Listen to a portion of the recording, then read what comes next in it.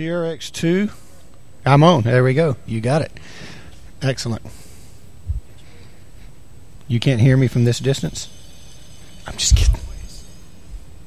This is an accident against you. It speaks Southern very well.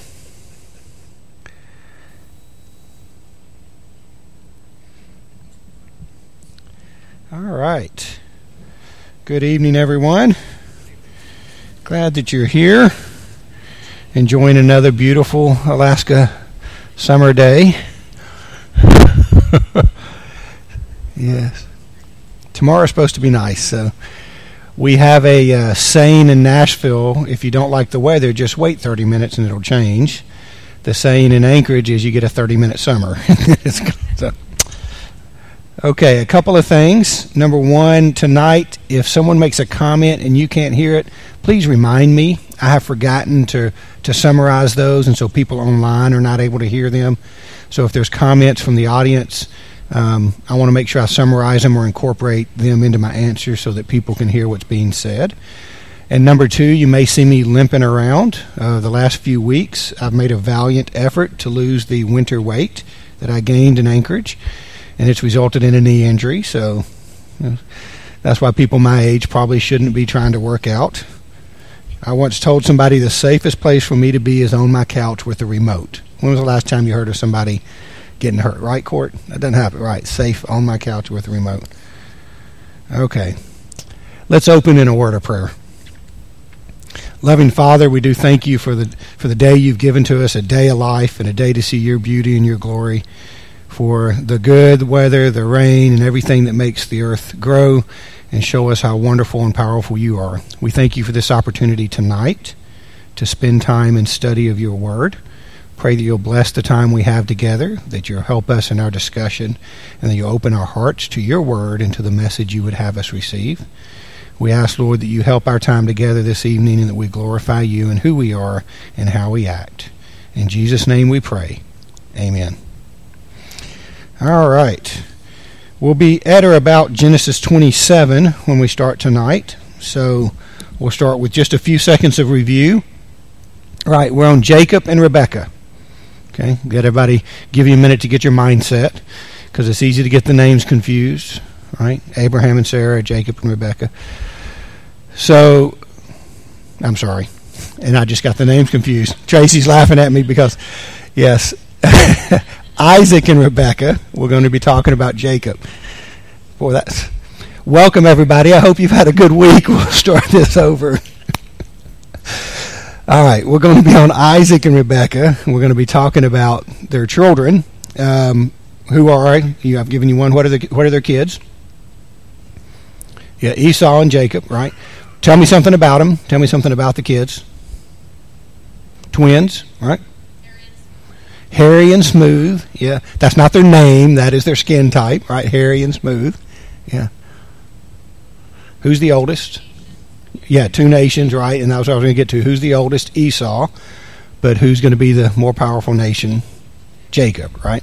So we remember last week we talked about Esau selling his birthright for basically a bowl of stew. And we talked about that. Tonight we're going to see the final part of that plan. What we see is Isaac's getting older here at the beginning of Genesis 27. And his plan is to give a blessing to his oldest son, and that would be the normal way that would happen.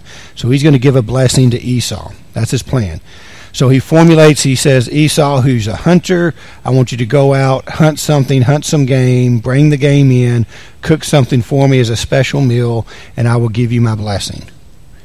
Rebekah overhears this in the background, and I think you're familiar with the story. So Rebekah decides she's going to help Jacob steal this blessing. Okay? She's going to get involved. Now, before we go into the specifics of how they do that, why would Rebekah do this? Because he was her favorite. Okay, I agree with that. But why does that matter? Does she get more money if he gets more money? So, right, the older one should get it. She's going to help the younger one get it.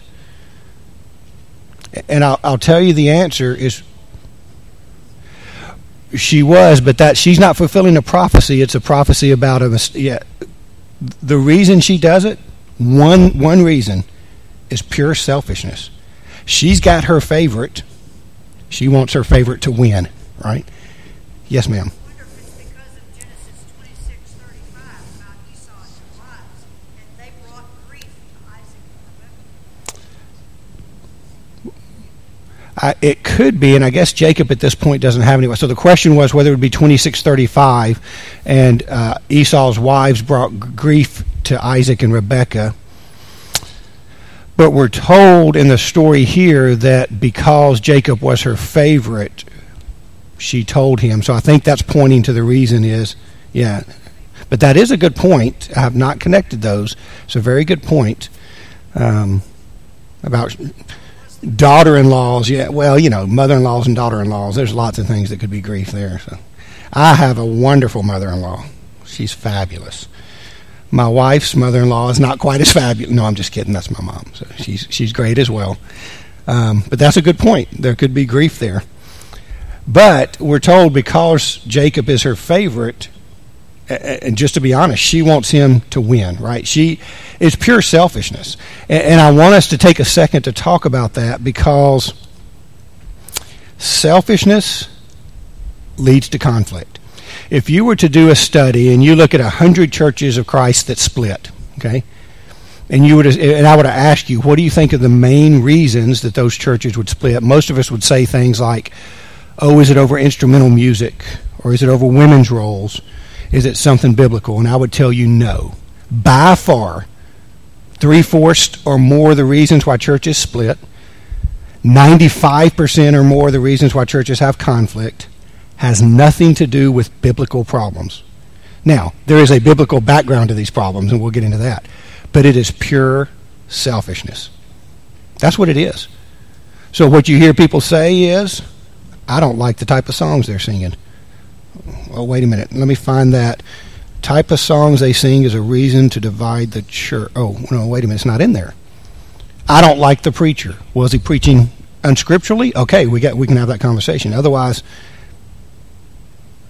it becomes pure selfishness. What if we decided to change the order of worship? What if we decided to change Bible class and worship? What if we decided to do something different on Sunday nights or Wednesday nights? Move Wednesdays to Thursdays. We would have people leave. We would have people get upset. We would have people complain. And you know what I would say? That's a sin. If you're going to get upset over things that are non-biblical. Now, I'm not talking about my goal here is to grow the church, and I think if we do X, we'll grow more. Hey, let's have those conversations. Those are good conversations to have. But the reason why conflict occurs in church is not because we're having good conversations over what the goals are. They're because I want. And that's the way most of those conversations start. And I've been in that boat. I want. I think. And it's about what I want. It's about what I'm comfortable with. It's about what I've seen. It's about what I'm used to. Rebecca's being selfish. I want my favorite to get this. Does it lead to conflict? Does the conflict have lasting repercussions? Yeah, I mean, who are the descendants of Esau? Anybody? So they're Turks, Edomites, Palestinians, and a big portion of the Muslim world. Is there any conflict between Israel and those people? Has there been for the last 4,000 years?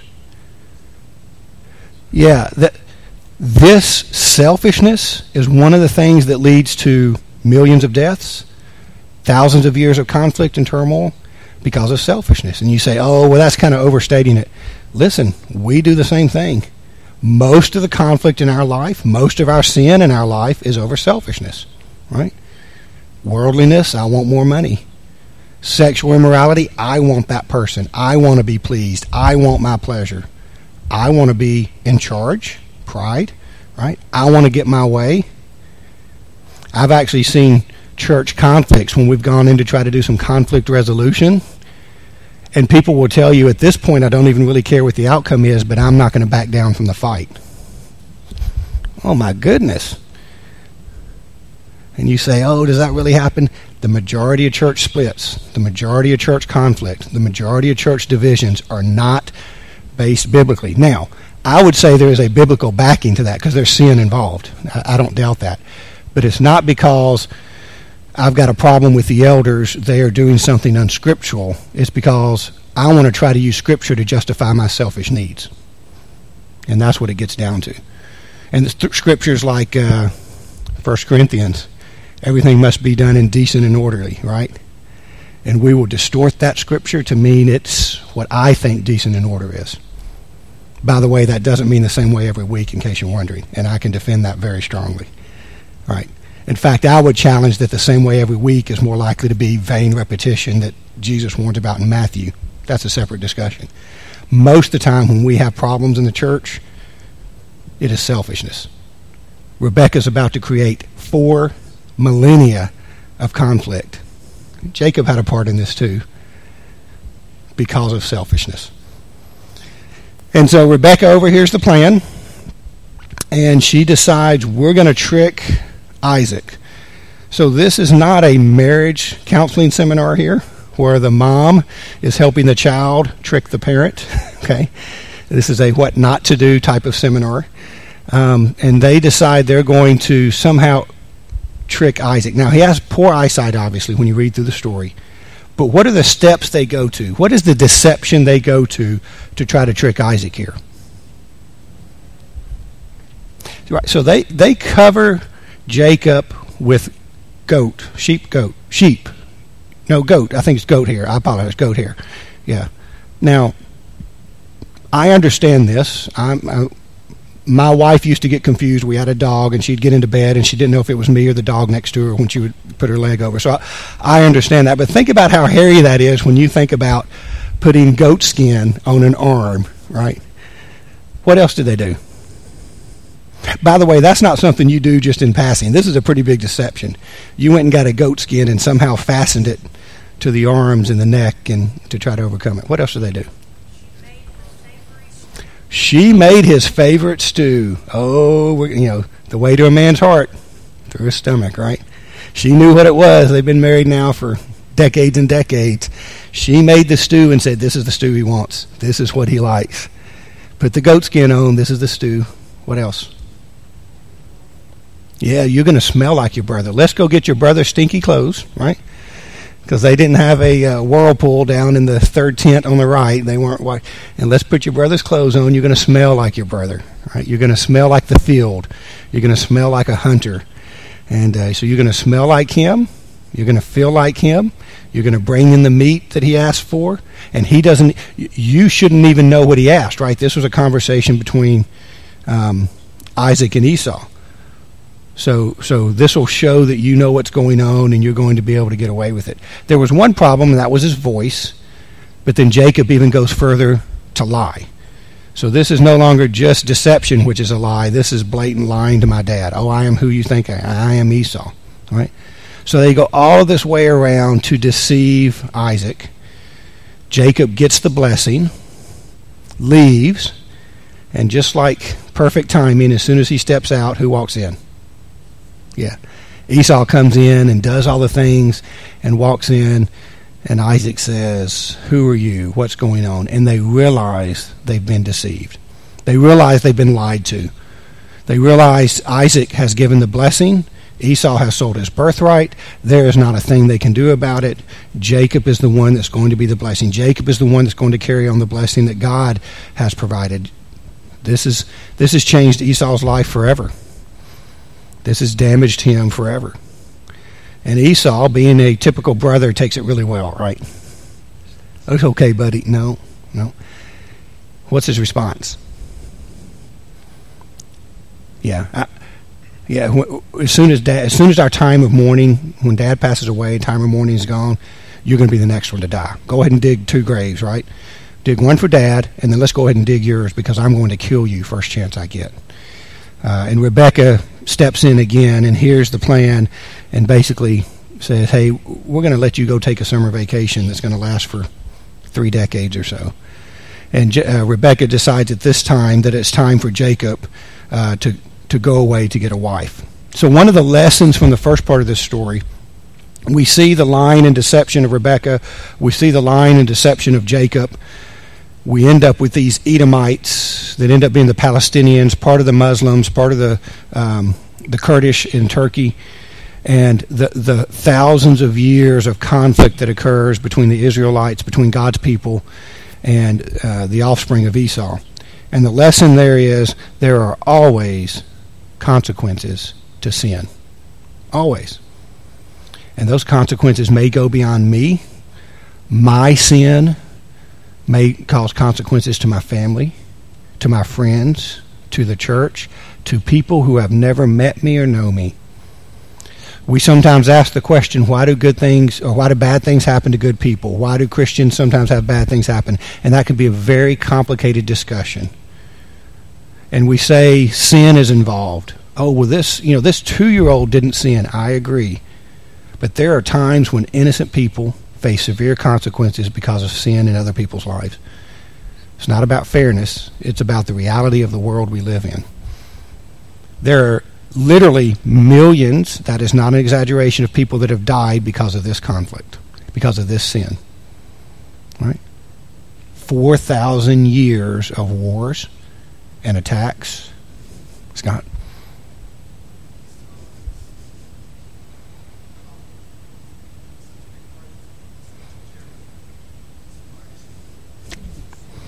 Mm-hmm.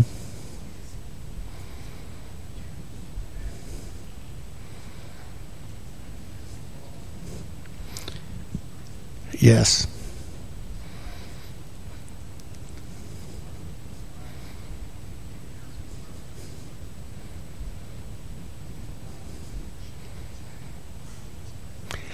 Yeah.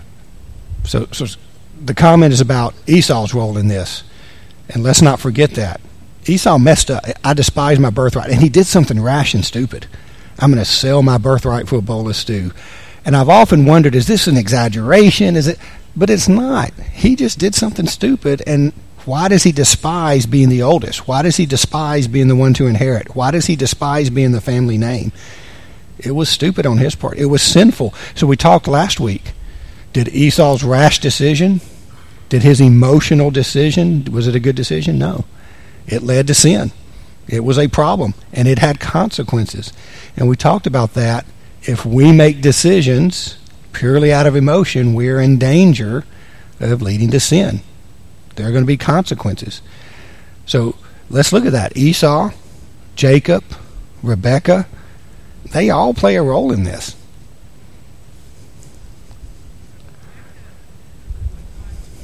Mm-hmm. But Rebekah's, it's a good question. Rebekah knew and somebody else, Tracy I think mentioned it. Rebekah knew the prophecy, right? That the older would serve the younger. But let's make it clear, that is not normal. That is abnormal. So Rebekah's not doing this to fulfill God's prophecy, right? This is still sin on Rebekah's part. She lies, she deceives.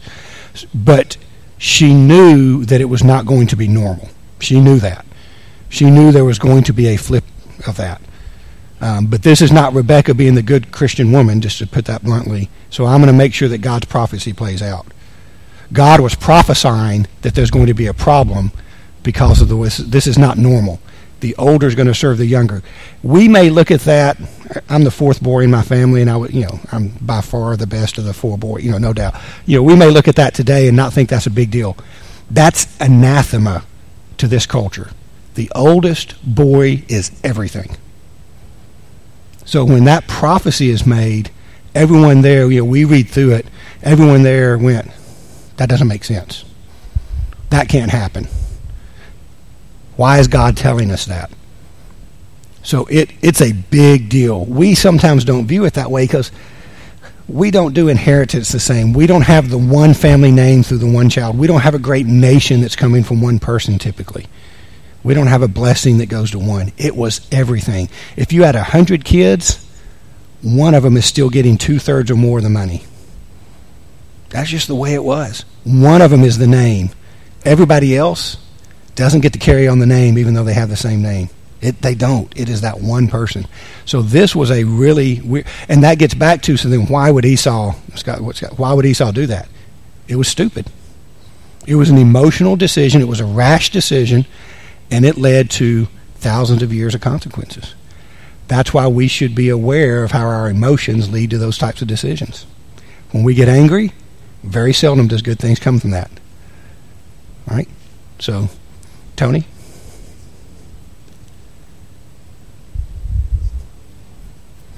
That's a good question. Did Esau know the prophecy? And I don't know that we have enough detail. I don't think it says that. Yeah.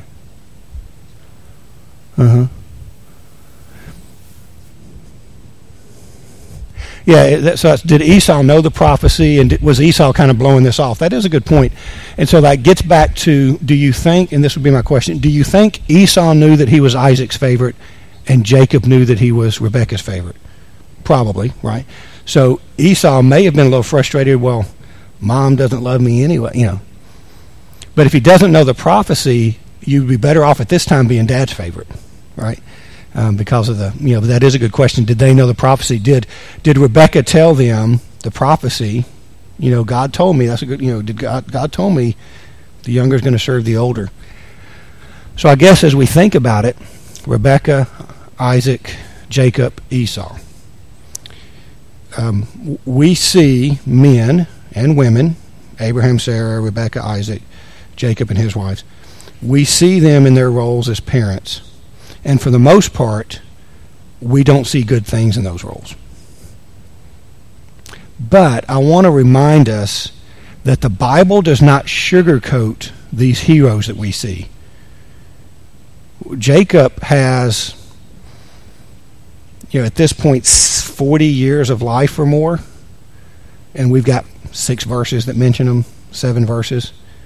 Okay? The point is, God wants to point to the story, right? And so Jacob may very well have been a God-fearing person and did everything right in his life but this one mistake. Probably not, based off of what we're seeing. But what we're seeing is the mistakes of Isaac and Rebekah as parents, right? Favoritism. Does it lead to mistakes in the children's lives? Yes. And the lesson there is, my kids are going to magnify my mistakes if I'm not careful. My flaws. So I'll give you an example, real world example. I love my dad. He is a tremendous Christian man. But I can tell you, I remember a time in my life where we would come home from church and we talked about whether it was too hot or too cold in the building. We talked about the songs that we're sang. And we talked about the preacher and whether, you know, how he messed up or went too long. That's what we did. And I found myself as a teenager, and as I became a young man, that's what I started focusing on in church. My dad's flaws, right? Because my dad was sinning when he did that. Let's not sugarcoat it, right? If I leave church and I'm going to complain about the preacher, that's gossip, that's sin, period. Unless I'm going to go to the preacher and say, hey, you know, you preached something that wasn't correct, and we're going to have a conversation. That's different. If I'm going to be divisive about church, if I'm going to talk about people at church, if I'm going to complain about things that don't matter, that's sin. Let's just make that clear. So if that's what I do in my life, if that's what you do in your life, quit it. Because our kids, right? Our kids will pick up on it. Isaac and Rebekah, favoritism. Does Jacob show favoritism to anybody? Does it cause any problems? Yeah. Right? We see the same mistake in Jacob's life. He magnifies the mistake, the sin, right? And so we have to be very careful. How I view church, authority, the elders, worship, how I view authority in the world, that's how my children are going to view it most likely. And very early in my marriage, luckily I had a loving Christian wife who said, you know, you probably shouldn't say that about the preacher until you've gotten up there and preached a few times and realized how hard it is. And she was right. And then I realized I shouldn't say it anyway. Even if it was an easy job, I shouldn't say it. And so this lesson is, hey, we're teaching not just our kids, our grandkids, but young people and people that are watching us. We're teaching them our habits. And if we have those bad habits, Isaac and Rebecca, favoritism of the kids, it causes problems. Jacob, favoritism to his kids, it causes problems. Those people are going to pick up on our mistakes. So I will tell you, I make a conscious effort to try to view, particularly when I think of church leadership, worship, I make an effort to try to view it differently. Now, that doesn't mean we can't have conversations about improving things. Please don't, you can never complain about the preacher. Tony, I'm trying to help you out here. No, I'm just kidding. That's right. I guarantee if you want to have a discussion about Tony's topic or about what he said, he would welcome that. But if you want to complain because he went 32 minutes instead of 29, hey, don't waste anybody's time. We don't need to hear that. Okay, I'm sorry, but we don't. Now, if you want to say, hey, I think that we can bring more people in and we want to have a discussion, that's fine. But again, if you want to say, we only need to lead the traditional songs, these new church camp songs, I don't think we should lead those. You know what? I think we might be disappointed when we get to heaven and every song we sing doesn't come from this book right here. I mean, it's probably going to be a little disappointing to most of us, right? And they're not going to announce a number and say, go to 728B. I don't know what that is up here. 728B in the South is the Church of Christ anthem. Our God, He is alive. Yeah, anyway, so we had a preacher who used to say that. I don't think we're going to sing 728B every day in heaven forever, So, if my inclination is to be a complainer, if my inclination is to be an arguer, if my inclination is to see the bad in people, if my inclination is to doubt authority, my kids are going to do it, and they're going to do it worse than me. Right?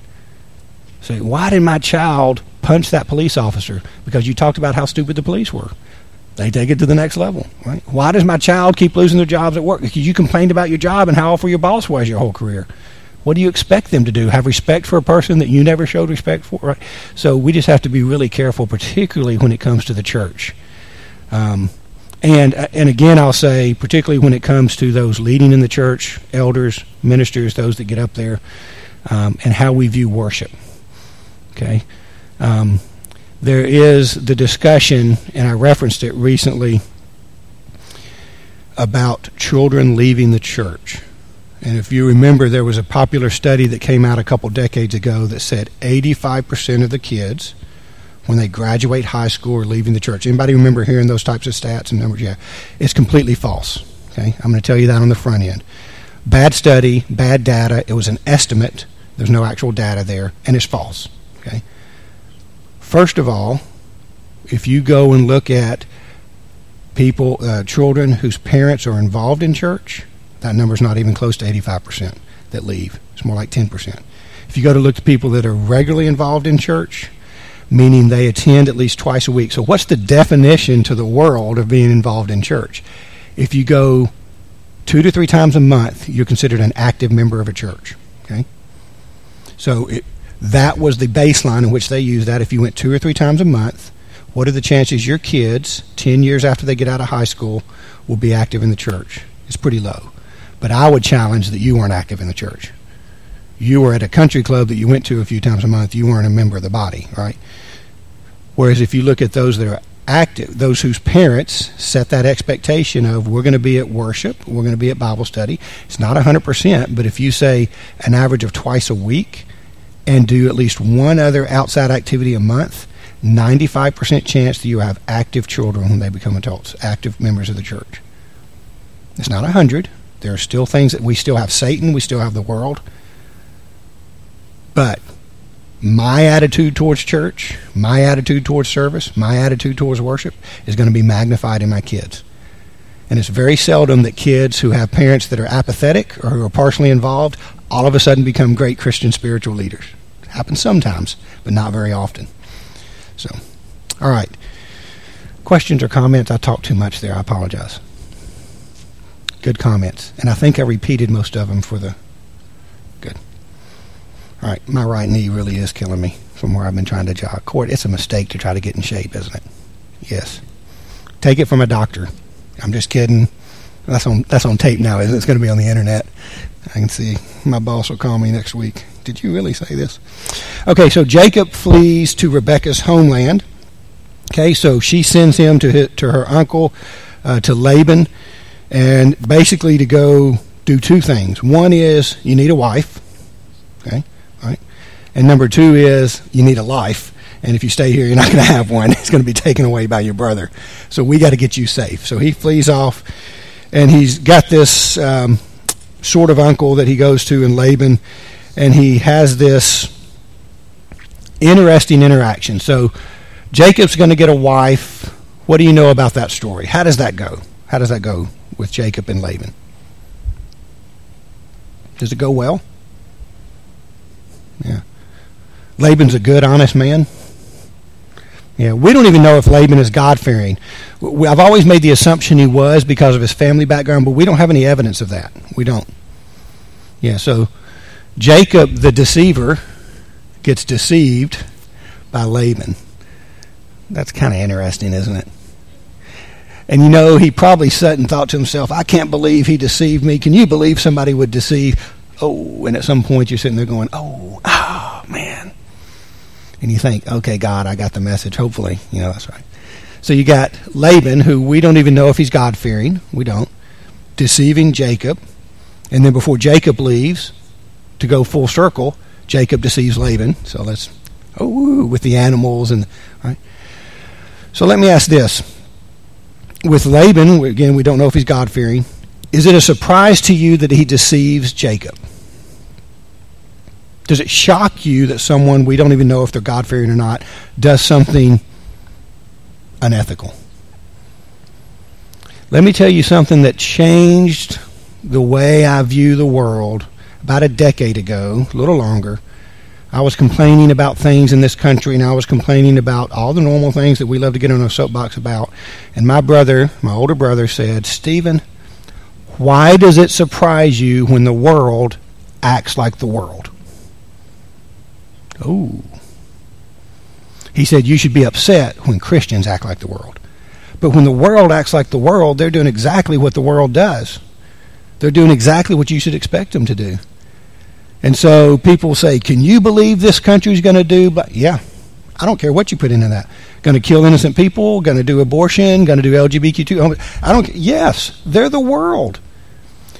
Let me tell you, people, they have no guidance. They have no morals. Without God, murder is okay. Oh, basic morals. No, it doesn't. There is no basic moral code. Without God, sin is okay. And you just accept which sin you want to accept. That's why the answer is not laws and politics. The answer is always God. We're going to change the world. It's through God, right? And so don't be surprised when Laban acts like the world. Don't be surprised when the world acts like the world. They are going to act like the world. We should be upset when Christians act like the world. That should be what gets us upset. We're supposed to be different.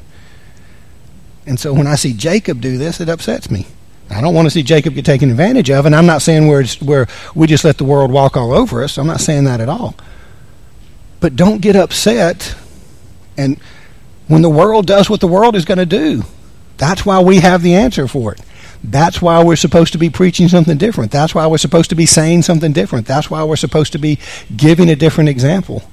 So that the world says, why is that person acting different?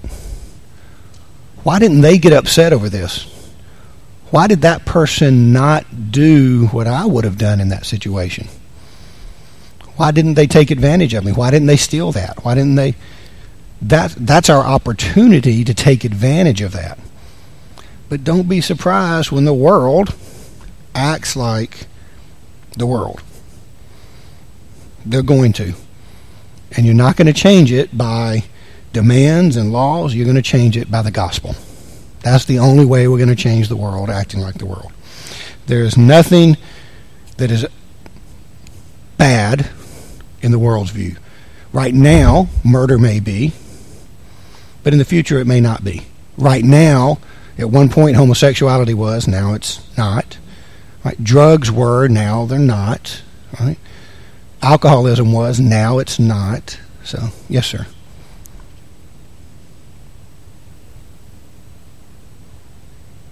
Oh, you can still find it. Right, you're right. You can still find anything you want in the world. That's right. Mm-hmm. Mm-hmm. And again, that shows the world is going to be the world, right?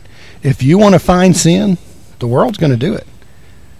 Oh, can you believe they're going to allow? Yeah, I can. When you have no moral compass and when you don't have God, anything is okay. And whether you may think lying is okay or rape and murder are okay, it doesn't matter. Sin is sin. And the world thinks there is no such thing as sin, right? There is no objective truth. Without God, the world is what the world is. Don't be shocked when the world acts like the world. Now, we should preach against it. We should stand up against it. We should be who we're supposed to be. But don't be shocked when Laban deceives to get what he wants. Why wouldn't he? If you're not a God-fearing person, and that's why we should be different. All right. Where are we at time-wise? Okay. So Jacob finally gets his wives, right? So he works for 14 years and gets a couple wives. And then we'll take a little side here. I don't know why it's in there with Leah and Rachel. How is it that Leah is described the older sister? Weak eyes. Now, people, that is not to say she doesn't have good eyesight. What is that saying? She's ugly. Yeah. I mean, I used to tell my sister, listen, Leah, her name's not Leah, but I would say, listen, Leah. She's like, you say that again, I'm going to smack you. I don't know why that's in there. I don't know why that's included. I don't know what the relevance is, but it's there. Although it may be that Jacob was looking for the wrong thing in a wife. I don't know. Maybe God had different plans. Because we do see now that he starts to have kids, that both wives are important, as are their handmaids in the number of kids. And so we see Jacob get married, and we start to see finally, 100 years after the original promise, we're starting to see this numerous offspring. Abraham, you're going to be the father of a great nation. Here's one kid. Isaac, you're going to be the father of a great nation. Here's two, but only one of them is going to be the blessing. How in the world am I going to be a father of the great? Well, Jacob takes the Lord's commands in Genesis of be fruitful and multiply, and he really does that. 12 kids, right? Well, 12 sons. Okay, so 12 kids. He really takes that. We start to see those numbers. We start to see those offspring. And again, it just reminds us God's faithful to He's faithful to what he told Abraham he's going to do. He's faithful to what he promised Isaac he's going to do. He's going to give Jacob that same promise. You're going to be the father of a great nation. They're coming. The numbers are coming. The offspring are coming. And so we never have to doubt God's faithfulness. All right, do you know Jacob's children? I'm not saying you have to yell them out. It's one of those we learned as a song as a child. So, who can give me the oldest? That's the easy one. Right, yeah. Can you name him by parent? No, that's probably a little name him by parent. Yeah. Reuben, Simeon, Levi, Judah. Yeah. So, and then who's the favorite? Joseph, right? We've even got a play about Joseph, right? Joseph in the Technicolor Dreamcoat or the Coat of Many Colors, right? Broadway even adopted a play about him. Joseph, yeah. So again, we have this favoritism issue. We have all these kids, and Joseph is the favorite. Who's the youngest? He's going to play into the story as well, right? Benjamin, yeah. So Joseph is the favorite. Joseph's getting treated as the favorite. Joseph's getting reserved from having to do all the work. Joseph's back at home, and he gets what type of gift? Everybody knows it. Yeah, his coat of... Yeah, we're not sure, actually. I don't think that's exactly what that means, but it doesn't matter. Now, remember, color at this time would have mattered in clothes because dyeing it, we didn't have readily dyes, right? So it actually took some effort to get dye color. So anything that wasn't a naturally occurring color in a fur, if you're going to dye it, not dye it like not eat as much, dye it like put dye on it to get a color, would have been expensive. So the implication, we think, I can't tell you this for sure, the implication is this is a very expensive, nice coat that would have stood out, right? This is a gift to his son that is different. Why else would it be mentioned if it weren't different from what the other kids got? So Jacob, following after his parents' footsteps, has a favorite and is showing that favorite. You know, we all might have favorites, but when we treat when we really demonstrate that among Scott's like, you have a favorite, don't you, Scott? Whoever's sitting next to you at the time. Yeah. My wife and I have a favorite, but it's the cat and not the kids. So it doesn't go over well when we have the conversations with the children. But we're still supposed to act a certain way as parents. So Jacob makes the same mistake his parents did, and it causes a problem. Now we also get to Genesis 35, and God renames Jacob. He gives him the name Israel. This is where we get the idea of Israelites. So Jacob's new name is Israel. He's got all these kids. We've now got the start of a great nation. Jacob is going to be rich. He is going to be powerful. In fact, he heads back to confront Esau. Esau opens him with welcome arms. It's been decades, right? But this is good. Esau opens him with welcome arms. He has this plan about making sure my kids are up front. Surely he wouldn't kill the kids, that sort of thing. Opens him with welcome arms, and there's kind of this reunion, and oh no, everything is great, hunky-dory, right? And then we go off to this story of Jacob and his kids and Joseph. And Joseph really becomes the center of the story, and that's where we'll spend a good bit of time next week talking about Joseph for several reasons. One is there's some great lessons to learn from Joseph. The other is Joseph is a true precursor, pre-type, antitype, we might say, for Jesus. Okay, and we'll talk about that, how the story of Joseph points to the need of a Savior. So there's some good study there. But what we get to tonight is we've now got Jacob with the kids and a favorite, and there's conflict. Lo and behold, boys don't like it when the other boys are getting treated differently. And when you've got 10 of them out in the field working, and one of them's at home in his nice new coat, kicked back, and then he comes out to deliver a message. It goes about like you would expect with boys. Yeah, because I had 3 older brothers, and I can remember one time we went to do hay. Mr. Smith was a man at our church, Tom Smith, great man, and I have a brother 3 years older, 6 years older, 9 years older. And so Mr. Smith, when I showed up with my older brother, said, well, Stephen's too small to do hay. He'll ride in the truck with me. That went over really well, right? And then as we're riding in the truck, it was kind of warm, so I drank all the water. So the first water break, my brothers come off the hay wagon, and there's no water. And that went over. I mean, they would have thrown me in a pit and sold me the Egyptians if they could have. It would have been very much like what happened with Joseph. So I understand the idea of when one of them is not having to do the work. I always use my good looks to get by, not my work. No, I'm just kidding. I am just kidding. So, all right, we're at a good stopping point because really the next step we need to really spend some time in. Yeah, we'll stop right there because I just don't have enough time to get into the next section. So we're going to talk next week about Joseph going out and reporting to his brothers and kind of the rebellion that occurs. So that's where we'll pick up. It's Genesis 37 and following from there. So any other questions or comments? Laments, interjections? Yes, sir, Tony.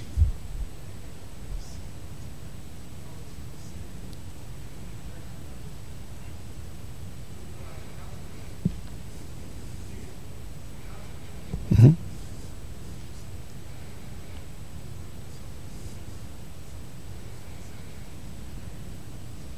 Jacob the deceiver didn't realize the consequence coming to him, is what Tony said. Jacob the deceiver gets deceived, and Leah is the deception. Hey, you want Rachel? Woo, surprise. That's a pretty interesting honeymoon. I'm sorry, your name was what? Oh, okay, Leah. Nice to meet you. Yeah. And we do, as you said, we sow what we reap.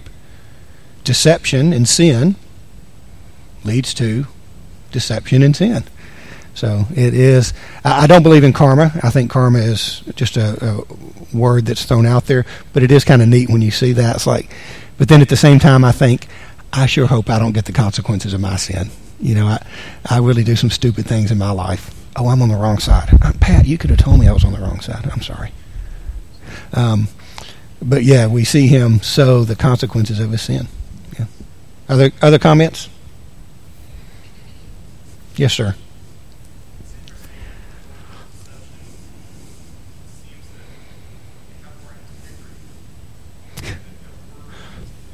Mm-hmm.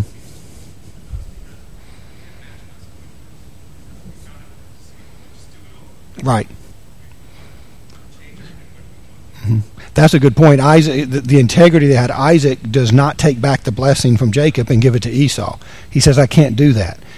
He could. There's no written law about it, but his word meant something. And Jacob takes Leah as his wife. Okay, you've given, she'll be my wife, and I'll work for the next one. And he could have said, I'm out. We had a deal. Either I get Rachel or I'm gone. So you're right, there is something there about, okay, I'm going to follow through with even though you've been dishonest. So let's give Jacob credit there. Let's give Isaac credit there. Even though somebody's been dishonest to me, I'm going to follow through with what I've told them I would do. That's a good point. Yeah.